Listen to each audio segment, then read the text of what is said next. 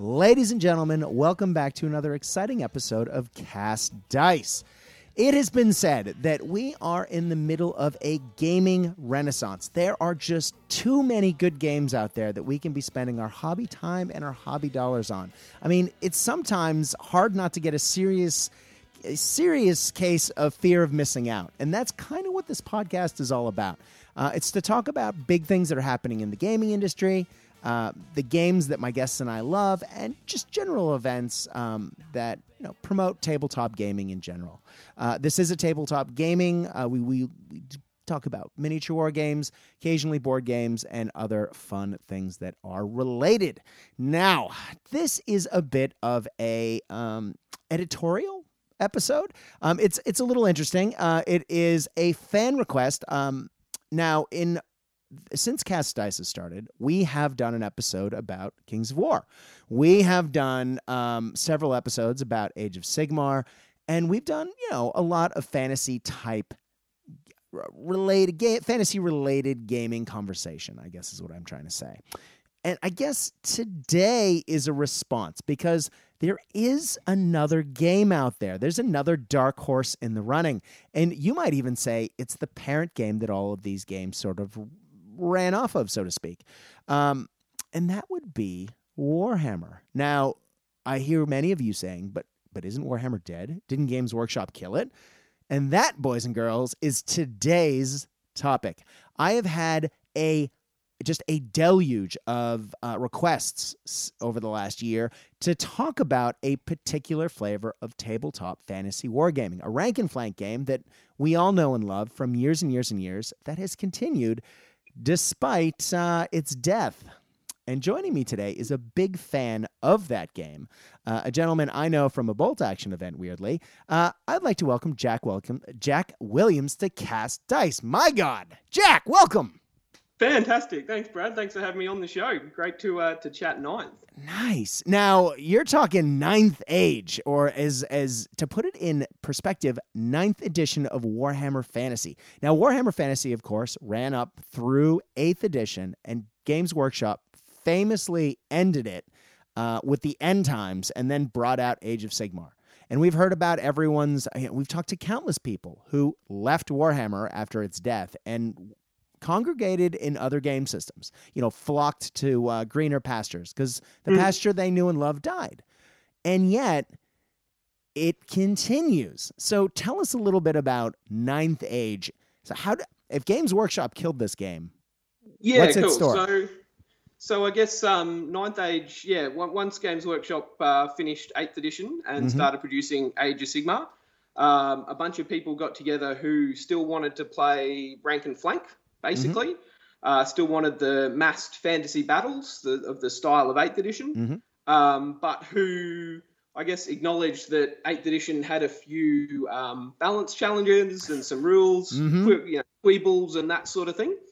And basically got together and said, well, we need to put a game together that is community-driven, that still is the game that we want to play, but can still grow and add units and add armies and resolve some of those rules issues. And a bunch of people got together, formed a bunch of different committees, and Ninth Age is the rule system we got now. Now, that has been going on for quite a while. I mean, that process didn't necessarily happen overnight, but I know there were early iterations. But what we've seen in the last year is an actual polished, fully developed rule set with army lists. Am I correct? That's exactly right. Yeah. So you're right. Right at the start of the game system, a bunch of updates, tweaks, balances. They're probably doing changes every, I don't know, it probably ended up every 3-4 months they were doing small changes. But they reached a point in December last year where they said, this is what they call gold rule set, the frozen rule set.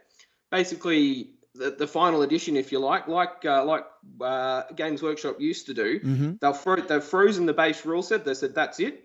And now they're going through the process of updating the armies books. So at the moment, obviously, we've got army book for all of the old fantasy armies. Those are all sort of being created over the period as well.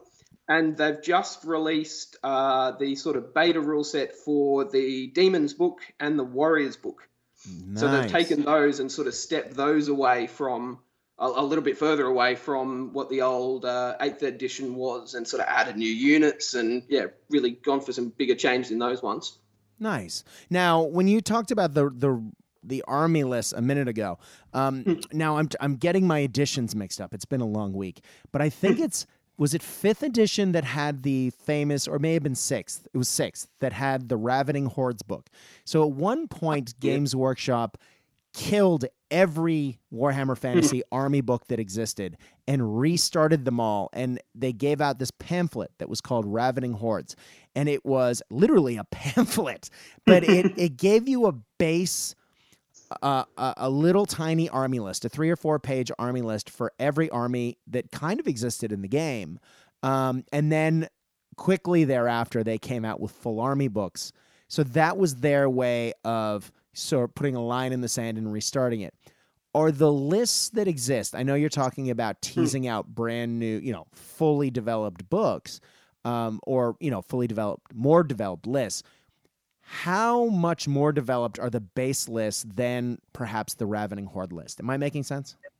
Yeah, no, I see what you mean. I'd liken so every army has its own army book at the moment. So we've got 16 sort of base armies. Mm-hmm. I'd liken those army books to like the back of the old 8th edition books. When you had all of the fluff and the guff at the front, and then the back you had all of the rules for your army.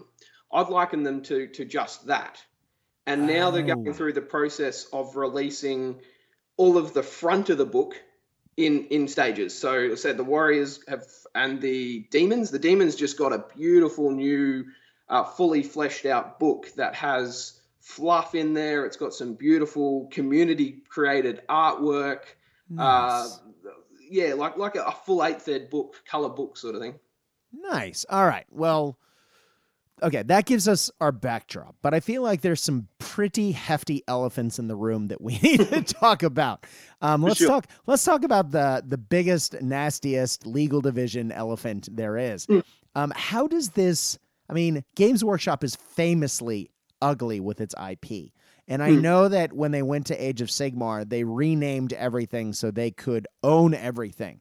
Now I know that you, in creating sort of this 9th age, you're able to use a lot of generic fantasy tropes. But if you are creating books for all of those lists, I got to imagine that Games Workshop's going to be cranky about this somewhere along the lines. How does this even exist? Yeah, it's a bit of a delicate pathway, I think. I can imagine, guys walk. So you're right. They have renamed a lot of the units, and they've had to create their own artwork, so they're not grabbing any GW artwork or anything else that's floating around. They have gone through a process of stepping away from some of the old statistics that the previous game had as well. So it's creating a slightly different looking stat line for each of the units. So they've sort of gone through a process of stepping away as much as they can and creating a game in its own right. Okay. So as I understand, they have managed to avoid getting any sort of cease and desist from Games Workshop or anything like that. That's impressive, yeah. So with this, you mentioned a change to the stat line. What does a basic stat line for this game look like? I know that in fantasy you compared, weapon skills when you were attacking, and you use ballistic skill when you were trying to shoot.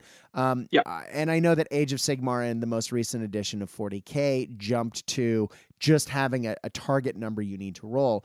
Are we still comparing stats in 9th Age, or does it go sort of that new school GW feel? No, we're pretty much still comparing stats. So nice. The weapon skill one's the best example because they've split offensive weapon skill and defensive weapon skill. So you can have, say, a unit of flagellants, these crazy, mad, bloodlusting warriors that have a high offensive skill. So, they're more likely to hit, but a low defensive skill because they're not trying to defend themselves. They just want to get in combat. Oh, interesting. I like it. Yeah. So the only kind of difference with the to hit modifiers, I guess, is ballistic skill, which is now applied for each unit for whatever weapon it's carrying. So, say a unit of Free Company if they're using a bow, it'll be in the stat line and it'll say bow 4+. And so, you're hitting on a 4 and then you add your long range, or if you're shooting into cover or that sort of thing. Okay. Whereas they might have pistols, which are 5+, because it's already considered the fact that you've, say, got double tap on a pistol, like you used to add the old negative for shooting more than once sort of thing. Right. Oh, that makes sense. Nice. So they've kind of tried to simplify certain stats a little bit that way as well. They've split standard movement and march movement now. So instead of just saying you've got a movement of 4 and you just double it to get to 8, now they say you've got a standard movement of 4, but hey, you may have a march movement of 10 to reflect the fact that you can march faster, but you're charging off your standard movement, so you don't have quite that buff to charging. Nice. So yeah, That's trying cool. to simplify it that way. Nice. I that really gives me the feeling that units have more flavor, perhaps, than they did previously. As you say, you're able to sort of say these guys have a littler regard for their own safety, and maybe charge at people willy-nilly, whereas other people might be really defensive in nature. Dwarf warriors with shields, for example, or in heavy armor, so they may be harder to get through, but they are not being as risky with their hand-to-hand combat, for example. Yeah, that's exactly right. Yeah, yep. Nice. All right. Well, let's talk about another one of those elephants then. One of the things that a lot of people, because I was a full fantasy player, full-blown fantasy fanatic between end of 7th through the beginning and middle of 8th. And one of the things that I remember people, pardon my French, bitching nonstop about is that was the variable charging, whereas you roll and you add that to your movement. Now, I happen to really like that rule. I was wondering how, if given back to the community, did that rule survive? Do you still roll 2d6 and add it to your movement when you are charging, or is it something that may be a little less swingy? I'm in the same camp as you. I love that rule, and I'm happy to say it has actually survived. Good. Balance. Yeah. So it's still 2d6, add your advance. Yeah. All right. Well, let's talk about another one of those rules that people love to hate, and that was magic and how magic worked. Now, there were those big spells, the Dwellers Below, for example, Purple Sun, Mind Razor, all of those spells that people love to scream about at tournaments and mid-game when you heard someone yelling. You were like, what happened? You're like, oh, Mind Razor. And it was just, yeah. I may have done that on a podcast or two in my day. But how does that system survive? Because I know magic has always been an integral part of, the fantasy battle experience. What happens in 9th Age? So this is probably the biggest area of change for 9th Age. They've kept a lot of the big spells. They may not be quite as big as they were. They've still got Comet, for example. You can still throw a Comet. How you generate dice has slightly changed. So how you power up your wizards. Yeah. So they basically made it such that you draw a card, and on that card has got the number of power dice that the caster gets and the number of power dice that the dispelling player gets. And then they've got a thing called Veil tokens that only the caster gets in that turn. Okay. And then you convert 3 Veil tokens to get you an extra dice. So you can convert up to 4. So you can have a maximum of 4 more dice than whoever you're playing against. So it just avoids those really swingy phases. When you used to throw your 2d6 and you get the highest and you get both and I get the highest. So if you rolled 12, you've got a six dice over the top of me, and it's going to be a massive phase. Yes. So it just reduces that a little bit so that the difference is not as massive. And then you basically are reduced from, it used to be, I think 6 dice was the maximum. You're down to 5 dice now. Oh, nice. It also, instead of being miscasting on rolling 2 6s, it's miscasting on rolling any of the same 3 number. Okay. 3 numbers. Triples, yeah. So, yeah, triples, yeah. which then reduces the impact if you roll, say, a 111. It has a lower. There's basically a table that shows you what your miscast result is. Mm-hmm. So it reduces that as opposed to a 666, which is you can get yourself down the hole, the old down the hole. Oh yeah. Never done that. Don't know what you're talking about. Right on. All right. Yeah, just it gives you that risk and reward. Hey, I can throw 5 dice at this, but if I'm getting triples, it's getting a lot more dangerous at that point. Whereas if I only throw like 3 dice at this, I can't do the old 3 dice or even 2 dice, and you roll 2 6s and you're down the hole and you're like, well, I was just trying to get that little combat buff off, and now my wizard's gone. Yeah, exactly. Well, kind of like that risk and reward, though. I mean, I think that if you're gonna go big, there might be a chance you go home. Yeah, that's right. It makes it, they've done all the stats and worked it out. It makes it such that if you're throwing 5 dice, it's actually more likely that you're going to miscast than if you're throwing, than the old 8th edition. Yeah. Then if you're throwing 3 dice, it makes it far less likely that you're going to miscast. All right. Well, that's good. Well, let's talk combat res, because 8th edition had some detractors who didn't like the fact that you could take horde formations, which are the giant blocks of troops, and that gave you all sorts of extra bonuses, be it attacks or combat resolution at the end of the combat phase. Just by the notion that you had so many guys backing you up, that you would have a significant advantage over, significantly smaller units that you smashed into, for example. I mean, how does that sort of play out in 9th Age? Is this a similar process? Because as you say, this is a rank and flank game, so having ranks theoretically will make a difference, right? Yeah, for sure. And look, I love seeing the big blocks of infantry on the board. I quite like the look of a horde of infantry. So they've changed it slightly. So they've taken it down from, used to be 10 wide for a horde. Yeah. It's now 8 wide, but you still get the old, I think it was like fighting extra ranks. So you've got like an extra rank of guys to fight. You still get that, but then you don't get your rank bonus to the combat to reflect the fact that you're this sort of massive horde of guys that you're so large and so wide that you've kind of lost your perfect rank formations. So yeah, it kind of makes it again a little bit of a trade-off. Do I go wide and get that extra rank? Is it worthwhile me doing that? Yeah. Or do I go deep and I'd go 5 wide like I used to, but hey, I get the extra 3 ranks, the +3 to the combat for all my extra ranks at the end. Nice. So how does that play out? How does combat? I mean, clearly you've played enough of this game to know how the basic maths of this works. What does a good combat res kind of look like? Because I know that back in the day you'd be like, well, I got 3 ranks, I've got my command, and I've done a couple wounds, and that equals blah blah.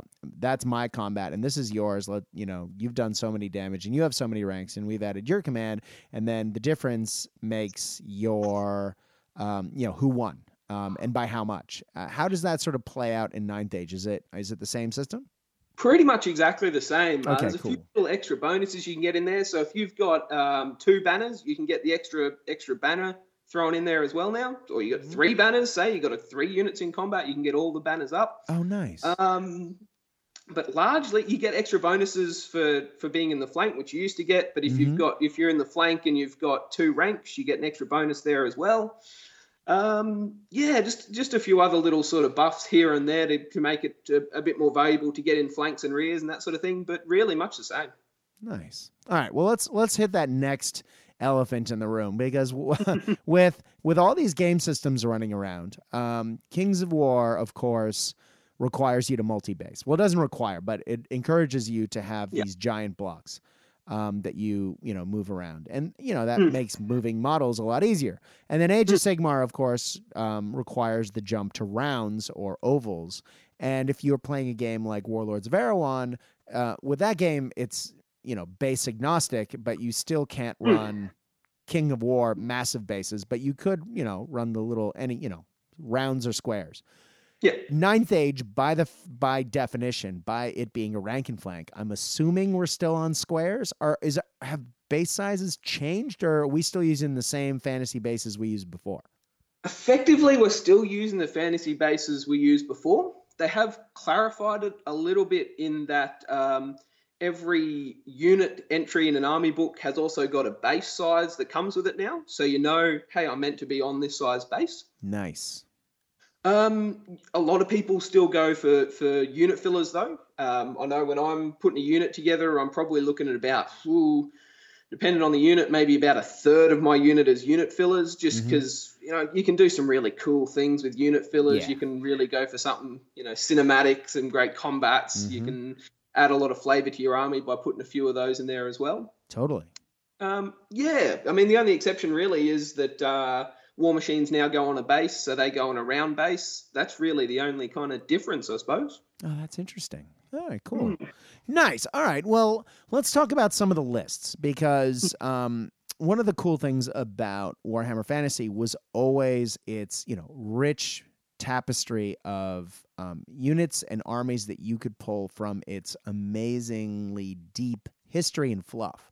Now, I'm assuming Ninth Age, I mean, I know GWIP, you can't necessarily call everything the same, but it's not like you're playing in a place called Mantica when the name of the company is Mantic. Like, I'm assuming there's some sort of good fluff here. I mean, and clearly you guys have the depth of army lists. Talk to us a little bit about how that works. Yeah, cool. So it's something they're really building up at the moment. So they've got some cool fluff on the website. So it's ninthage.com. Some of the full army books they've released have some really nice fluff in there as well. And look, to be honest, otherwise I'm sort of drawing from a lot of the fluff from Games Workshop when I put my army together. So I'm still putting together I'm putting together a Kingdom of Aquitaine army at the moment, which basically is the old Bretonnians. Nice. I'm still putting those together in a similar sort of paint scheme as the old previous Bretonnians. Just draw my inspiration from different places or from fantasy novels or whatever sort of really drives me at the time, sort of thing. Nice. Yeah, I mean, I won't lie. This conversation has me looking literally in the corner of the room I'm sitting in at the Warriors of Chaos army that is sitting in a case. That is ancient by today's standards, but I've been using to play Warlords of Erewhon of late. And it's still on squares. Now, with that, for those of us who played 8th, coming to the Ninth Age, I know the jump from 7th to 8th all of a sudden meant your armies got a lot bigger, because it seems that point values came down significantly. You were encouraged to take larger units, and then all of a sudden the models got ridiculously big. And game suddenly turned into, instead of having giant units, you had giant monsters, usually with howdahs, and then if you were particularly ridiculous, you had howdahs on howdahs on howdahs on howdahs. Yo, bro, I heard you like a howdah, so I put a howdah on your howdah. People who played in those days know what I'm talking about.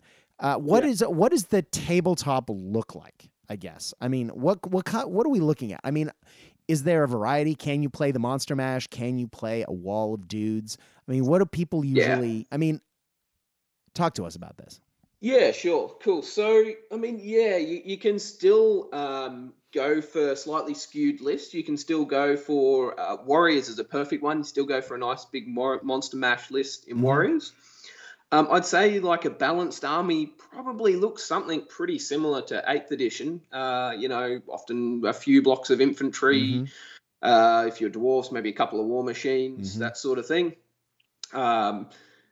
But yeah, you can certainly still go the big Monster Mash lists, big monstrous infantry lists. You can still go character heavy, so you can still make some really choppy character builds. So yeah, it's sort of they've tried to push it such that they've balanced the books in a way that you're not feeling handicapped from taking a certain list or a certain set of units. I know. I'm a Dwarves player, and I love big blocks of Slayers. But in 8th edition, you sort of felt like you were taking a handicap. Yeah, you did. They just weren't fantastic. No. Whereas they've tried to balance it out now such that, hey, you could take a hyper-aggressive 2 big blocks of Slayers, vanguard them up, go aggressive, and no War Machines Dwarf list, and you really feel like you're something similar in strength as the guy who goes the old, 2 blocks of crossbowmen, 2 organ guns and a cannon, or something similar, and some miners, and yeah. Yeah, so like they've tried to make it such that you can go for a slightly skewed list, but you don't feel like you're really giving up getting a win for the weekend sort of thing. Yeah, exactly. All right. Well, I mean, one of the things I like about Warlords of Erewhon, Rick Priestley's newest game, is that it is very, I mean, it's still a first edition game, and I know that Warlord's coming out with its FAQ soon, so I know there's going to be a couple people yelling at me in the background when I say this next thing, but just bear with me. It's a pretty damn balanced game. Now, there's a few things that probably need a little leveling here and there, but, give it a break. It's new. But I like that the game itself feels... it's not like there is everything was built at the same time. Everything was sort of laid out at the same time, and all of the lists were built next to one another to try and ensure that one army didn't just stomp the crap out of everything else because it's the new hotness. And the next army after that didn't stomp the crap out of the next one, and so forth and so on. Given that there isn't a game company pushing this anymore, and given that it was laid out in the similar way to Warlords, in that it's laid out sort of all at once and has been tweaked that way, this has the potential of being a fairly balanced game. Talk to us a little bit about that, because I know that towards the end there were some people like myself who kind of left 8th because of balance issues. Yeah, and it's something I really enjoy in a game, is that can I bring, again, Kingdom of Aquitaine in Bretonnia, like they were a little bit handicapped, I feel, in 8th edition because they weren't necessarily the strongest, or say Beastmen. Oh yeah, and I love a game that I often pick up an army because I love the units, I love the look of it on a table, I love the fluff, it might be something like that, and I'm just like, I really want to paint up this big block of knights. And so I like a game that you're not handicapped in, if that's what you want to do, just because you chose that certain army.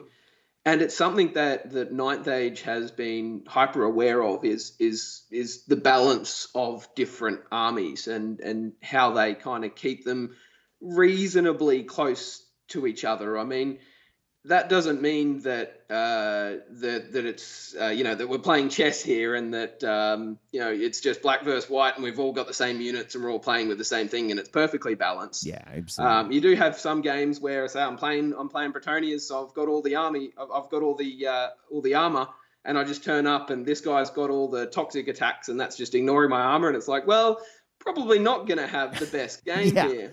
But it's not like you feel that way every time you put it on the tabletop. That's exactly right. Yeah. So that's part of why I really like Ninth, is that they've put a bit of work into balancing out the armies a bit, balancing out the units internal to each army so that you can pick the unit that you like and not be handicapped.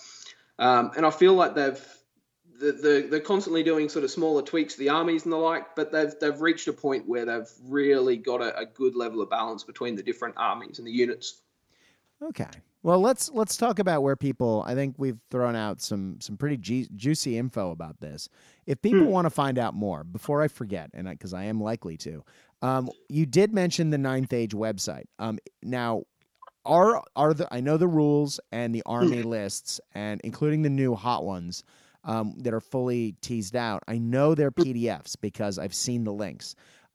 If someone's looking to get into this game, how much are they looking to spend, not on models, because a lot of us have fantasy models in our cupboards as it is, but if you're looking just to get in from a pure rules/army list standpoint, how does that work? Tell us a little bit about how one gets into this game.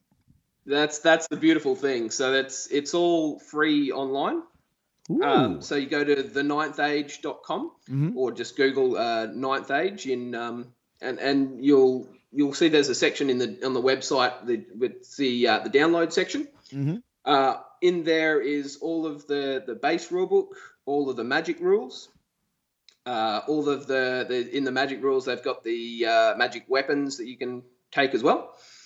And then there's all the 16 separate army books in there as well. So yeah, just jump on there, download them. I usually print mine off so that I've got that nice hard copy when I go along to play at the shop or down the club. Mm-hmm.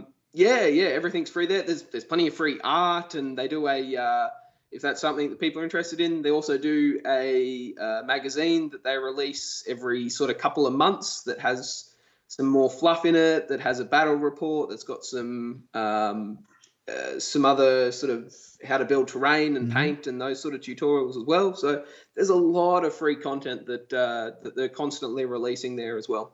Check it out.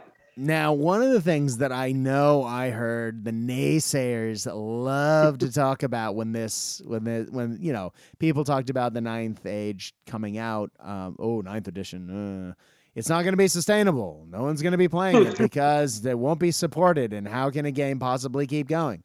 Who's going to pay for it? Well, if everything's free, how is this happening? Website largely there from donations, and the last I'd heard that they had donations enough to keep the website going for about another 20 years or so. So I don't think it's going away for any particular money shortage at any time soon. Yeah. There are companies that are getting behind it now that are selling sort of hardcover books and the rule book and the like on eBay. And there's other sort of model companies that are getting into it now that are releasing new models and saying, hey, this works with the Ninth Age. So yeah, there's sort of that groundswell that's sitting behind it. And look, we just had a teams tournament in Germany with, I think it was about 330 players. Absolutely insane. Just crazy. Wow. Yeah, that is insane. Yeah, well, it doesn't sound like that game's dying, does it? Not just at the moment. No, we're kicking on. Nice. All right. Well, if you are looking to play this locally, now I'm talking, this is an Australian-based podcast, but you and I are both based in the city of Melbourne. And I'm sure that people can take what you're about to say and apply it sort of anecdotally to their own neighborhood and find their local the friendly neighborhood Ninth Age group. But talk to us a little bit about if people are curious, Ninth Age curious, and they want to get in on this. Where do you play? Where can people see this game being played? And are there local events? I mean, talk to us about the local scene. Yeah, cool. So the best place to kind of meet up with gamers is on Facebook. So the Ninth Age Australia. So hook onto that Facebook page and post up there. There's always people sort of keen for a chat, keen to show you the ropes. Here in Melbourne, we regularly get together at a place called Tallboy and Moose, which is a pub at Preston. So meet there on a Thursday night. There's a gaming club called Axes and Ales. Oh, yeah. Fantastic club. Fantastic scenery. They've got plenty of tables, and the beers are just brilliant. Yeah, man, that terrain is hot. If you guys are not aware, Axes and Ales is a fantastic gaming club run, partially at least, by Viv, who runs the wonderful company who's been on this show before, Knights of Dice. Those guys are Australian producers of wonderful terrain, figure cases. I know they just got their cardboard box, modular miniature storage system up and running, which I know has been a project long in the making for them. So, man, they're kicking goals. So, and I know, I'm looking at some weird 6mm models all of a sudden, and they are weirdly, I think, sympathetic tendencies, mental waves, whatever. They're doing 6mm terrain all of a sudden, and I'm looking at him going, are you reading my mind? Are you watching my hobby room? Anyway, Axes and Ales, tell us about it, because besides the beer being excellent, I hear the camaraderie there is great, and it's not just Ninth Age that's being played there, it's all kinds of games. Yeah, there's always a real mix at Axes and Ales. So there's probably, there's probably on average maybe 20 gamers there on a Thursday night, playing anything from there's Blood Bowl, sometimes there's little card games. There's Infinity, the new Game of Thrones game. There's been a lot of that getting played down there. And of course, we're playing Ninth Age there as well. So usually 1, maybe 2 games a night. We get some Ninth in there as well. So yeah, it's a real mix of gamers. Really great group. Nice. Okay, now that's the weekly meetup. That's the hangout. But are there events? Yeah. So we've got actually one coming up fairly shortly, the 2nd of June, out at House of War. We play it more as a games day rather than a tournament. So it's just pitch up. We meet there when they open at 10. We usually play the first game from like 10:30 till about lunchtime. Have an hour for lunch. Have a good chat over lunch. Have another game after lunch, and that's about it. We also play at Good Games in the city. So nice. The one on Lonsdale Street. Yeah, that's the one. Nice. So we meet there. Probably between House of War and Good Games, we probably meet about once a month or so, run one of those little games days. There's a great little pub downstairs from Good Games, so same thing. We'd have a game, we go for a beer, we come back, have another game. It's just really relaxed. So, yeah, good fun. Nice, man. Oh, I'm loving the sound of this. Ooh, especially the non-competitive. Just to sort of tangent hard for a second, I've been playing a lot of one-day events that friends have been running. So we had Book of Grudges, which was a Warlords of Erewhon event, where it's just some folks showing up. And we did organize the game times, and we did organize the missions, and ran it kind of like an event, but there weren't any trophies. It was literally just getting together, organizing games, and it was a good game. So we went down to the same pub you were talking about, and had some beers afterwards, and talked about things. And we recently did the same thing, and we organized weirdly a Chinese versus Japanese. It was a China campaign bolt action campaign day. And I think we had 6 players over the course of the day. It was put together by our good buddy Rob, and we played, and it was brilliant. And I got to run my nationalist Chinese, and I got to play historical games on historical tables. And it was just, again, very super loosely organized. But it was, we're going to play some games, we're going to have some lunch, we're going to go get some beers, and it's just good community, right? Yeah, for sure. I mean, the most fun, I think, event we've done at Good Games was a Melbourne Cup themed event. So we did it on Melbourne Cup Day because it's a public holiday here, obviously. And everyone was encouraged to bring cavalry themed Ninth Age lists. So as much cavalry as you could possibly get into your lists. Awesome. And again, didn't have any prizes for first place or anything. Yeah, it was just good fun. Went and watched the race over lunch downstairs. Played a game in the afternoon again. Just real social, good fun game. So. And for our U.S. listeners, the Melbourne Cup is a huge Kentucky Derby style horse race. It is literally a public holiday here in Victoria, the state where Melbourne is, and it is watched internationally. So it's a big deal, kids. Yeah. But yeah, so that's awesome, man. I love it. And I actually have a lot of cavalry models from different projects. So that would have been a lot of fun to attend.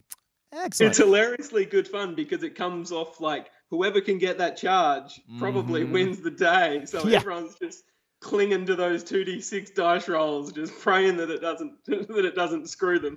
Exactly, but it's also not like you're gonna, meta it completely up and wreck somebody with it.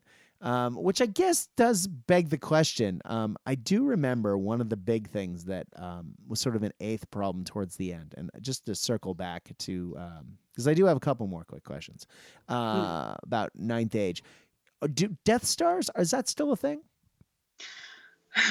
Not as much as it used to be, I don't think. Okay, let me explain what that is for those who may not know. A Death Star is where you have a unit and you sort of overpopulate it with character models. So all of a sudden, sort of the first rank of it, you don't actually face the unit itself. Instead, you're just facing like 5 characters who are standing at the front of that particular army.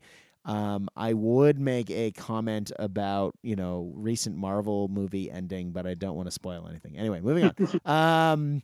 Spoilers. So that's But probably a really good point then, Brad. I was sort of thinking as you were asking that, why don't we see major Death Stars? What's changed from 8th? Part of that is that rank and file can always attack rank and file now. oh, cool. So where previously, like you say, you'd have like the unit ogres with 3 big guys in the front, you'd be like, oh great, here's my toughness, my strength 3 or strength 4 guys that just never going to do any damage to these guys because I've got to allocate against these characters. No, now it's a case of always rank and file can always attack rank and file. So I'm getting something out of my unit at least. That's cool because never having faced that before, sigh. Dave of War famously kicked my face in with that particular unit more times than I can count. Well, that's good to know that that's changed. Oh, man, I have so many questions. The more I think about this, the more I'm like, tell me about this. Jack, my friend, tell me more about this. Let's talk about the scene, though. When people get together. There was always this wonderful, and by wonderful, I mean vast, not amazing, variation in fantasy armies at big 8th edition events, especially at the end, where you would get giant, gorgeous armies that people had spent an eon on. And, every model was lovingly converted and had, hand-painted, little tiny intricate designed shield, everything. I mean, it was gorgeous. The standards were top notch. And then you'd have like barely primed 3 colors kind of infantry. Where has 9th Age gone? Who are the people playing this? Are we still seeing that variation? Are we more hobby-oriented here? I mean, it doesn't sound like competition's what's driving this. Certainly not in Melbourne. Competition isn't driving it. So our scene here is super casual. We're really, just enjoying getting together and having some games. I'd say you've still got a lot of variance across the hobby in terms of the hobby levels. You've still got some of those beautifully painted armies. Certainly, like a lot of the unit fillers gives you a lot more play to do some nice big stuff. Some of the new models rules that they've released and the bigger bases just gives you opportunity to really go to town and model something up. The different model companies that are kicking about now, and you obviously with 9th Age, we're not tied to a single model company, so you're not. You can basically draw on different companies that are kicking about and get some really different looking models and units on the board. It's still a big part of what our community is doing and how we're growing here in Melbourne. So those beautifully painted models, we're keen to get them back out. Nice. Yeah, man, that's sounding good. Yeah, I was noticing when I was digging around for Warlord of Erewhon's models that there were 9th Age models being advertised on websites. Mears was one of the companies, I think, that was doing 9th Age, maybe? Beautiful. Am I making that up? No. And their models are astonishingly gorgeous. Avatars of War is another one that just does some amazing character models, and their Slayer models are really nice. Yeah, man, they do some nice rank and flank too, I gotta say. Their Chaos Warrior models they're very nice. And then things like Titan Forge. There's a lot of really great fantasy ranges out there. I know an old friend from a million years ago, and I can't think of the name of his company right now. Is it Watchful Eye?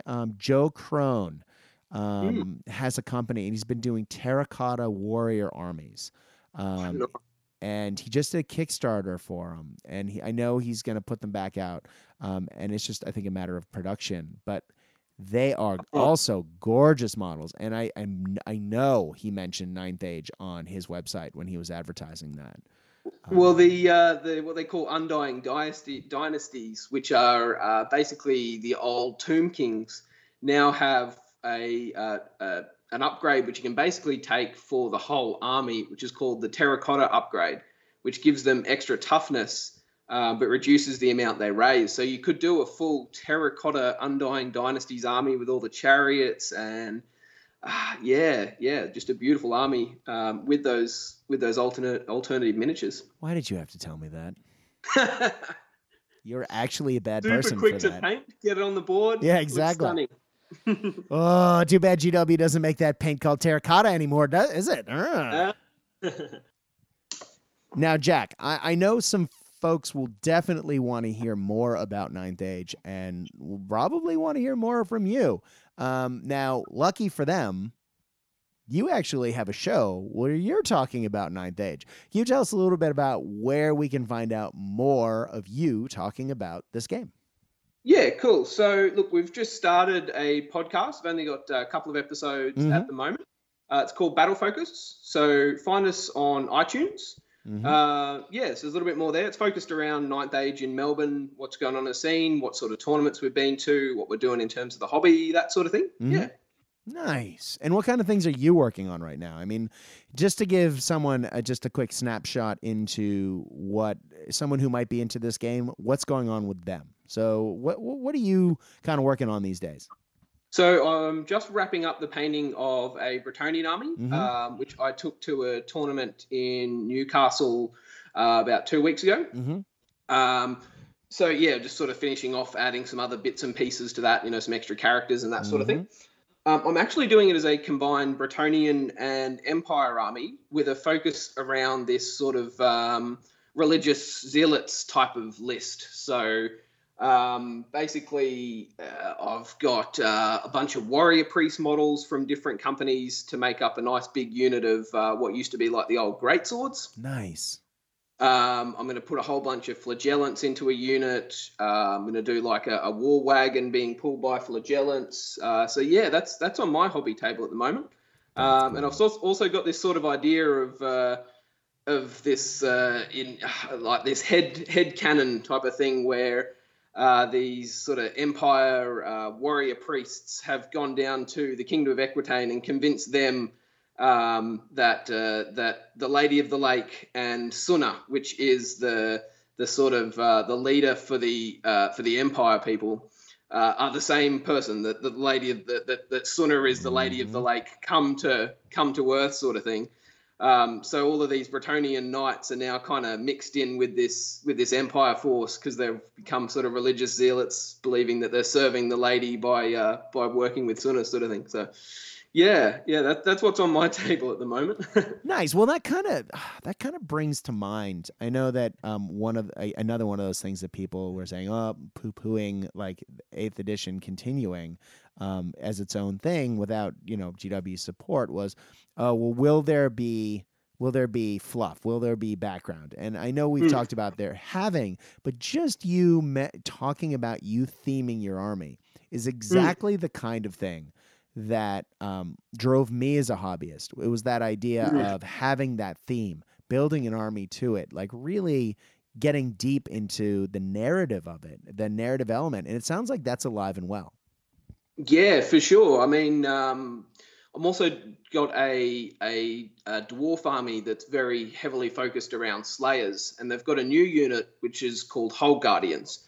And basically the fluff or the thinking behind them is the sort of statues that are brought to life that are rune carved that are now serving the hold or protecting the hold. And mine are same thing, Avatars of War. If you can buy an STL file from them and 3D print this sort of Slayer statue.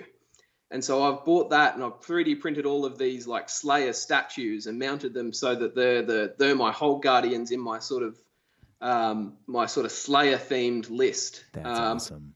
Guess the other cool thing with Ninth is that they've in sort of pushing away from GW fluff.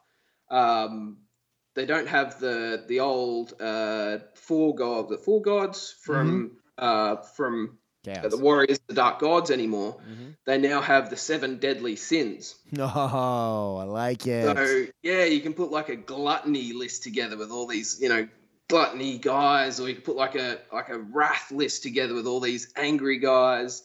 Yeah, and each how they've written the fluff is such that each each sin is considered to be a sin, but hey, it's also a like a positive. Like you're wrathful, you might be angry, but hey, you're also a proud warrior. So there's pluses and minuses. Like you can see how people go towards this path because sloth is a great example. You might be sloth, and people go, "Oh, you're lazy," but hey, you're also pretty considered. You're thinking everything out. So like every sin is also kind of a good trait to have in a person as well. So you can see how these people end up following these gods. So okay, I need to read that. Especially since I have a lot of demon models. Yeah. The demons book they've put together is just fantastic. I play demons myself. Just recently put an army together and just had so much fun painting those guys up, putting a list together. To sell it, the sort of my favorite thing about the demons book and what drew me in was I have the Forge World Great Unclean model, the big guy. But he never fit on any base. He was just way too big. Yes. But they've now got a new character, a greater demon, which is on a 150 wide by 100 deep. So he's on a massive base, and it fits that model just perfectly. Nice. And the rules for that model are that for every wound that he inflicts in hand-to-hand combat, he rolls, and on a 4+, he gets an extra wound. So he starts with 9 wounds, and he can get up to 18 wounds because he's just eating the guys that he's killing. Awesome. And then if he gets more than 18, he explodes because he's just eaten too much. That is awesome. I love that. Getting those big models on the board. It makes it look beautiful. Yeah, I have. Okay, I'm gonna get a little personal. I years and years ago, I sculpted a entire army out of green stuff. I think I was traveling in the United States. I had terrible jet lag, and I just wasn't sleeping. And something in me, I think, snapped, and I sculpted an entire army of floating eyeballs. And you might be like, "Oh, you made a bunch of balls, and that's it." No, I actually sculpted eyelids. And I put a lot of work into it. And it took a long time. And it was, I think, $120 with the green stuff.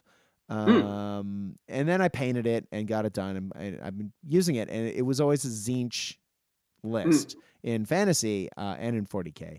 And it was, and I have the bases that they fit them all for Fantasy. And it was literally, they would just sort of float around and cast magic and blink at people. And, I had 1,000,001 eye jokes that went with that, dad joke me, primary school teacher would rock out. Would that list fit in a Ninth Age somehow? I'm not sure. I'm trying to think of the deadly sins. Is winking at one of somebody a deadly sin?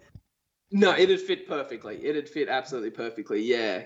There's because again, there's no kind of strict models for any of the requirements. They're just you could use them as there's sort of like myrmidons that are sort of cast like spell similar to like the old Tzeentch, which is sort of casters.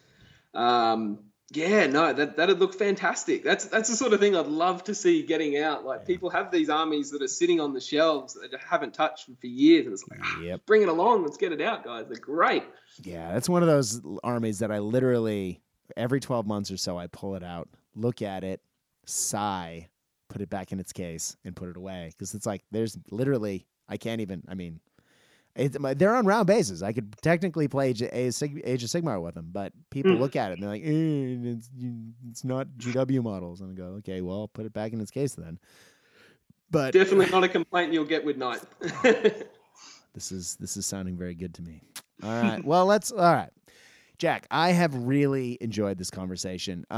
Thank you very much for coming on, and I'm glad you guys reached out. And I know you reached out personally to say, "Hey, would you like to talk about this?" But you have not been alone. I've had a lot of people asking for me to sort of give Ninth Age its fair go, and I'm glad I did. This has been a great episode, and just to bring it full circle.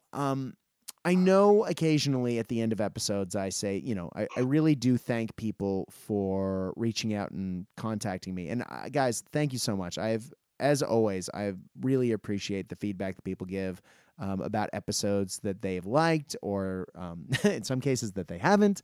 And I do try and take on requests. I know it's a little weird sometimes because this is a podcast that is largely driven by, weirdly, my own passion.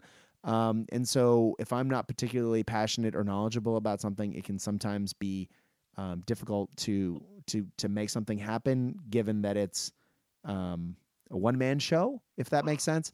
But I think this is a perfect example of something that I maybe wasn't super excited about to start with, but I absolutely had enough requests and enough people saying, hey, Brad, you should do this. You would like this. And I went, okay.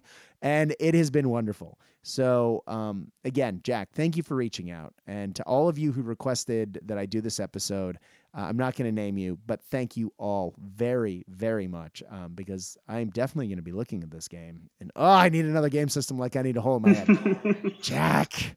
But yeah, Jack, thank you so much for coming on, man. And tell us again, how can we hear your voice on another podcast? Take us out. Yeah, perfect. Thanks for having me on. It's been an absolute blast. I'd say hit us up on the Facebook page, Ninth Age Australia. Message me there. Post up there. There's always guys that are keen to take new players through a game. And Battle Focus podcast. We've only got a couple of episodes at the moment, but look, we're looking to get more out shortly. So nice. Thanks for having me on. Anytime, man. Anytime. I loved having you on, and I'm definitely going to be checking out your show. Ladies and gentlemen, it is that time of night, though, and I have to say, as always, when you are playing the games that we know and love, I hope, no matter what, I can't even say it right, I'm so tired. I hope your beverages are cold. I hope your dice roll hot. But more than anything else, I hope that you are having fun. Good night.